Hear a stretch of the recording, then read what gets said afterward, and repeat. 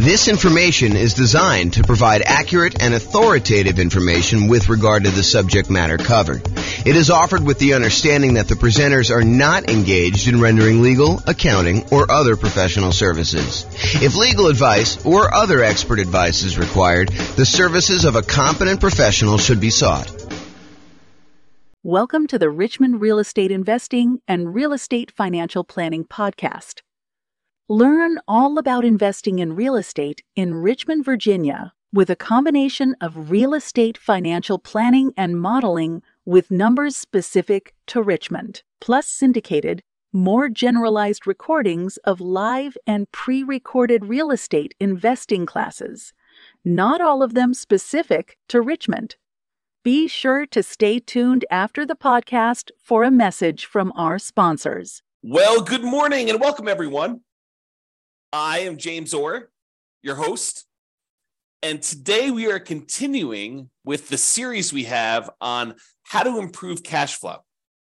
And specifically, today we're going to talk about how to improve cash flow during the stage of marketing your property for rent or rent to own. Really doesn't matter. We're really just talking about the marketing of your property that you have, that you're rented out. So if you've kind of been to some of the previous classes on this topic, we've kind of broken out the how to improve cash flow into several stages. So for example, we have a stage for when you're searching to buy a new rental property. And we've covered that one already. We went over all the different strategies when you're searching to buy a property. Then we have a stage where you're financing the property. You found the property now, you're about to go put financing on it, and you're thinking about all the different ways that you might be able to improve cash flow on your rental property while you're financing it. And that's actually the largest group, it has the most number of different strategies for improving cash flow, is the financing section.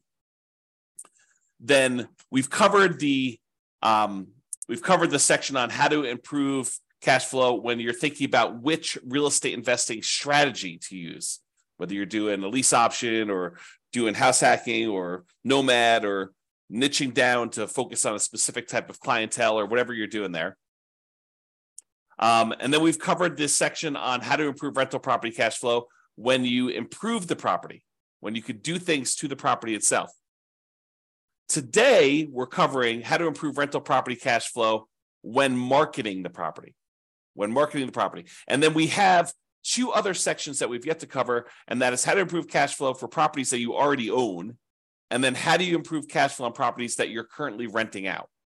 So we'll cover those later on, but today we're focusing in on how to improve rental property cash flow when marketing the property. And honestly, this is going to be a relatively short class because there's really only 4 things that we can do when we're marketing the property to rent to make sure that we're optimizing the cash flow on it. And those are, number 1, make sure that you've optimized the marketing itself, which we'll talk about here in a little bit. Make sure that you maximize the exposure you're getting on your property. Make sure that you have like top-notch sales skills for being able to convert inquiries on your property into closed signed leases with tenants or tenant buyers. And then lastly, optimize the showings you have for when you're showing your tenants or potential tenant buyers the property itself. Okay, so let's start off. And there's really not that much to cover. I think a lot of these are going to be obvious, but I wanted to make sure we cover them so that we could be comprehensive because there's about 88 different strategies that we use in order to improve cash flow. Some of them are really obscure and a lot of people are not going to be thinking about them. And then some of them are really, really obvious in your face, but I want to tell you about them in case maybe they're not obvious to you.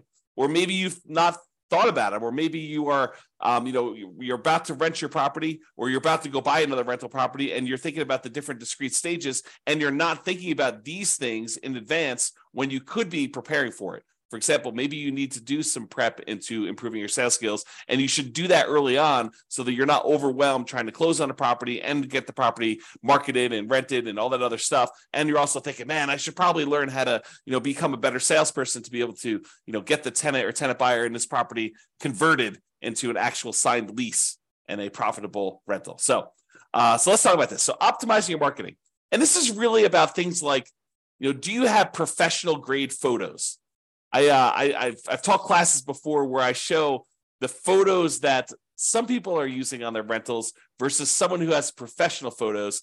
And I ask them, this is actually the same property, the same model. Like I know sometimes we have these new construction neighborhoods, and you'll have like someone go in there with their old camera, on their telephone, on their cell phone, that looks like they've got like Vaseline smeared on the lens, and it's really small and very dark, and they don't even open the blinds, and all that sort of stuff. Versus someone who goes and they spend a little bit of money up front to get professional grade photos done one time at the beginning of their property life, when they're kind of like got their rental property and it's in the best shape it's going to be, and they kind of like get those photos and they can reuse those photos, and we compare them for the same exact model of a new construction type of house. One person kind of goes on the cheap, the other one goes and does professional grade photos. And I have people in the class tell me, which one of these would you call on? Which one would you want to rent out? And it's really, really obvious. And sometimes there's not that obvious, but for someone who does a really good job and gets these professional grade photos and gets these things done, they use the right lenses, the fisheye lens to kind of make things look bigger, and kind of you could see the whole room versus you're standing in the corner with your phone all the way back and trying to get that done. That doesn't show nearly as well. So, optimizing your marketing includes things like getting professional grade photos done. Maybe you decide it's worthwhile to get a 3D tour done.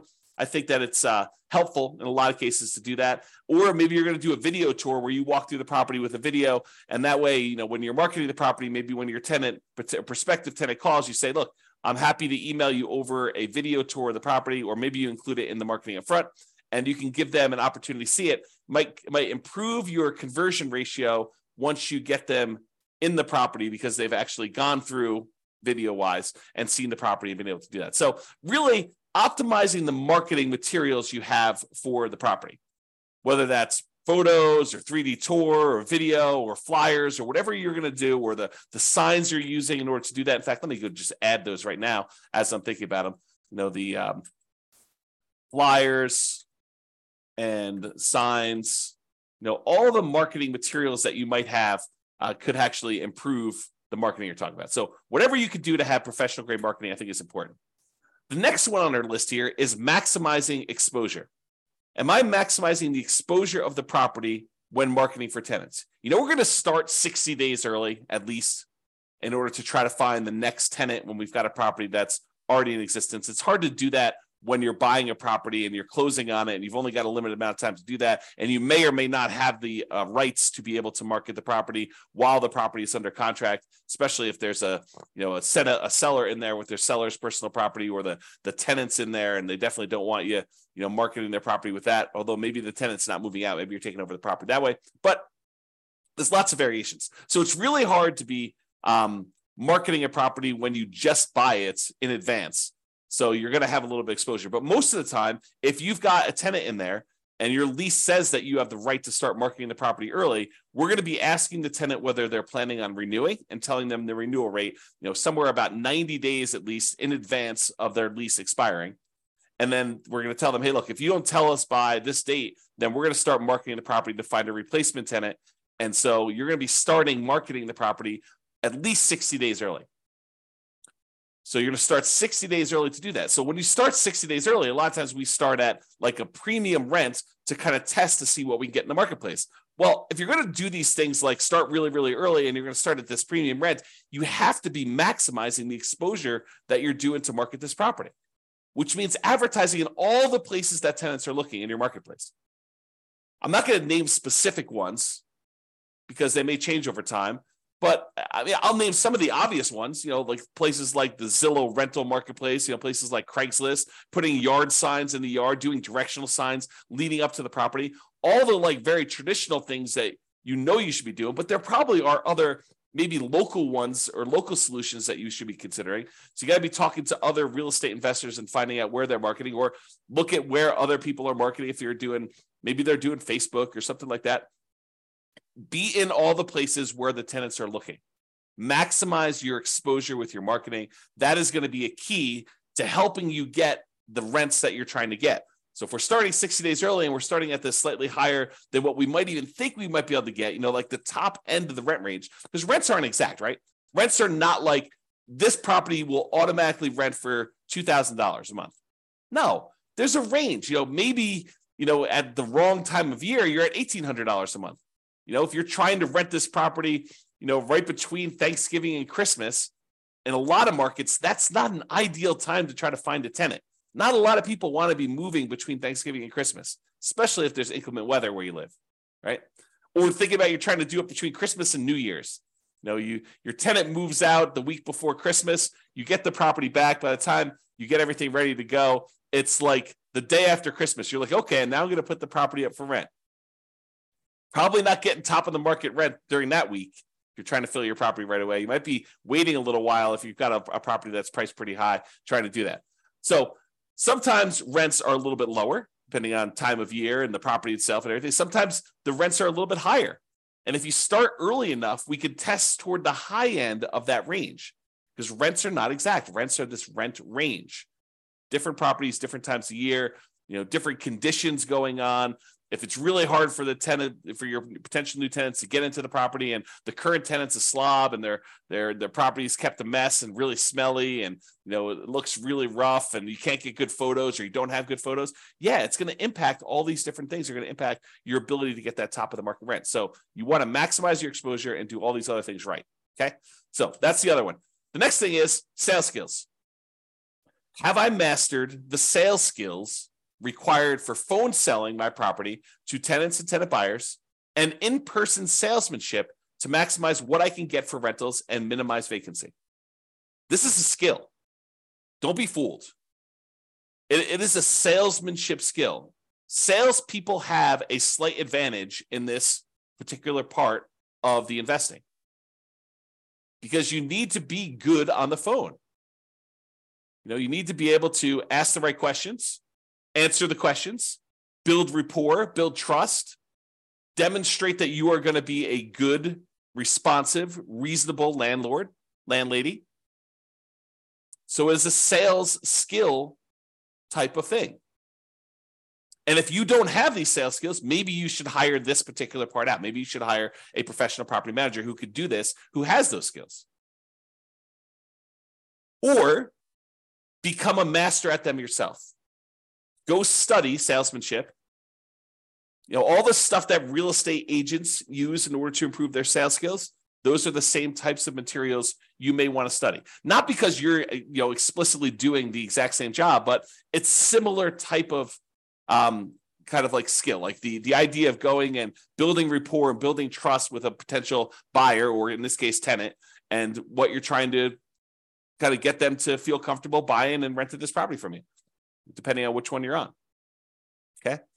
So mastering the skills for on the phone, and then also mastering the skills for when you're in person and you're showing someone around a property and you're answering questions and you're kind of transitioning, you're doing your closing to get them to fill out the paperwork, fill out an application, fill it out correctly, make sure that they're qualified, and make sure that they sign the lease so that you can kind of shepherd them through the whole process. This is a sales skill. Okay. And it will impact your ability to get top of the market rent, kind of like average rent, or below market rent. And whether you're going to minimize your vacancy or you're going to have a lot of vacancy. So it definitely impacts your ability to get great cash flow, to optimize cash flow on your property. And the last one is optimizing showings. Showing a unprepared property will result in subpar performance. You need to make sure that the property is appropriately prepared for showings. Is it well lit? Are all the light bulbs working? I mean, like obvious stuff. When you kind of like do the showings, do you open up all the blinds to get sunlight in so that someone doesn't come in and say, wow, this place is really dark? Like, I don't think I'd want to live here. It just seems really gloomy and poorly lit, especially if your tenant has got like, they like it dark in their bedroom or something like that. You need to go in there and make sure that the place is well lit, that people can see in there, and make sure that it looks good and that it smells good. If your tenant is not the most clean, your current tenant is not the most clean kind of tenant in the thing, maybe you have to do something about that. Or if it's a vacant property, definitely do something about that. Make sure the property smells good. Make sure all the repairs are done on the property. You're setting the tone for the relationship you have with the tenant when you're showing them the property. If you're the type of landlord that has all these different deferred maintenance items that are left undone, that is signaling to the current prospective tenant or tenant buyer that that's the type of landlord you are and that things are not done, they're not repaired. So make sure that these things are done. Make sure that it's clean. Make sure that it's neat. Maybe reward your current tenant for helping you keep the property clean, neat, smelling good, well lit, and let you know if there's any repairs that need to be done so that you could do them before you do these showings so that you can get maximum rent. Okay, so those are the tips we got for improving cash flow when marketing your property. Remember, optimizing cash flow is really about maximizing the income we have on the property and minimizing the expenses. And when you're marketing a property, you're really helping with both. You're trying to get that very top of the edge, top of the rent range rent, and you're trying to minimize any vacancy you have by getting the property occupied in a reasonable amount of time. So you're really working for both ends when you're marketing your property. Minimizing your exposure, or maximizing your exposure, I should say, when marketing your property helps you maximize that income you could generate from your property. So it's really better to think about all these different stages for optimizing cash flow. Take a more holistic approach and optimize at various stages to make sure that you're getting the maximum rent through all the different parts of buying your rental property and getting it rented there. All right, so that's all I got for you. This has been James Orr. I hope you enjoyed this class and I hope you implement some of the strategies to improve your cash flow. That's all I got for you for now. Bye-bye for now. With home prices up, mortgage interest rates up, and rents up, but not quite enough to counteract the higher prices and interest rates, cash flow on rental properties in Richmond is harder than ever. Book a call with the Real Estate Financial Planner to apply our proprietary 88 strategies to improve cash flow on your rentals. See the show notes for a link to schedule your call and improve your cash flow today. If you're a real estate agent, lender, or professional in Richmond that wants to help our real estate investor listeners, consider reaching out to learn about collaboration opportunities with this podcast. We'd love to add more value to our listeners by having you assist our investors buy, sell, and finance their real estate investments. See the show notes to schedule a call to discuss collaboration opportunities.